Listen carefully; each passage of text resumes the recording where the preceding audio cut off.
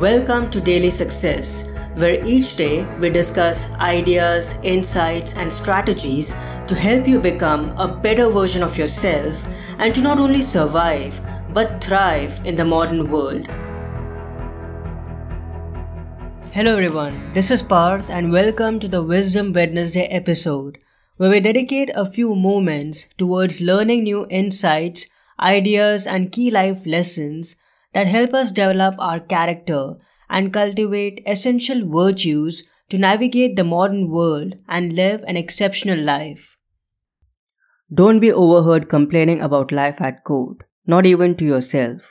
Marcus Aurelius, Meditations 8.9. Everything that happens is either endurable or not. If it's endurable, then endure it. Stop complaining. If it's unendurable, then stop complaining. Your destruction will mean its end as well. Just remember, you can endure anything your mind can make endurable by treating it as in your interest to do so, in your interest or in your nature. Marcus Aurelius, Meditations 10.3. Since our death can happen anytime, and we never truly know when it will come, we need to live our lives in the best way we can, strive to be more productive, and become the best versions of ourselves.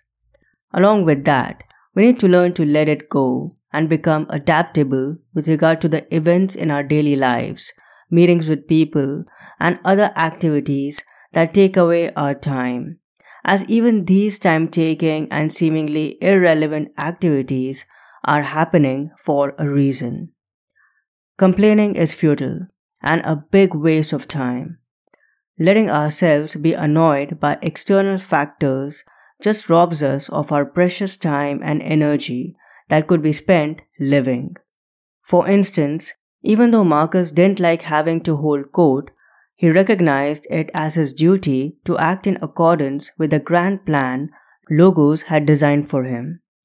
Even though he hated small talk and superficial arguments in court, he was always open to them with a smile on his face because he truly believed that he should honor his responsibilities and not spend a moment of his short and fleeting life begrudging them.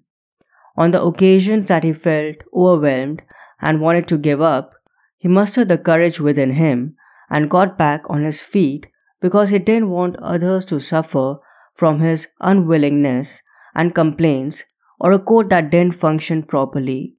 He only needed to remind himself of his role as an emperor and an active component of the Logos to get himself going again and fulfill his duties. I'm so happy and grateful to share with you that my new class, Snapshot Meditations by Marcus Aurelius, is available right now exclusively on Skillshare. If you enjoy Stoicism and philosophy, I'm sure you'll love it. Also, I'm releasing a limited edition ebook based on the main ideas and my key takeaways from meditations.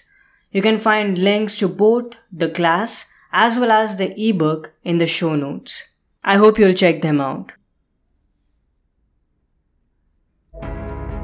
I hope today's episode added incredible value to you. For more helpful resources on personal development, philosophy, and holistic success, come visit my website parthsahani.com. I wish you an amazing day.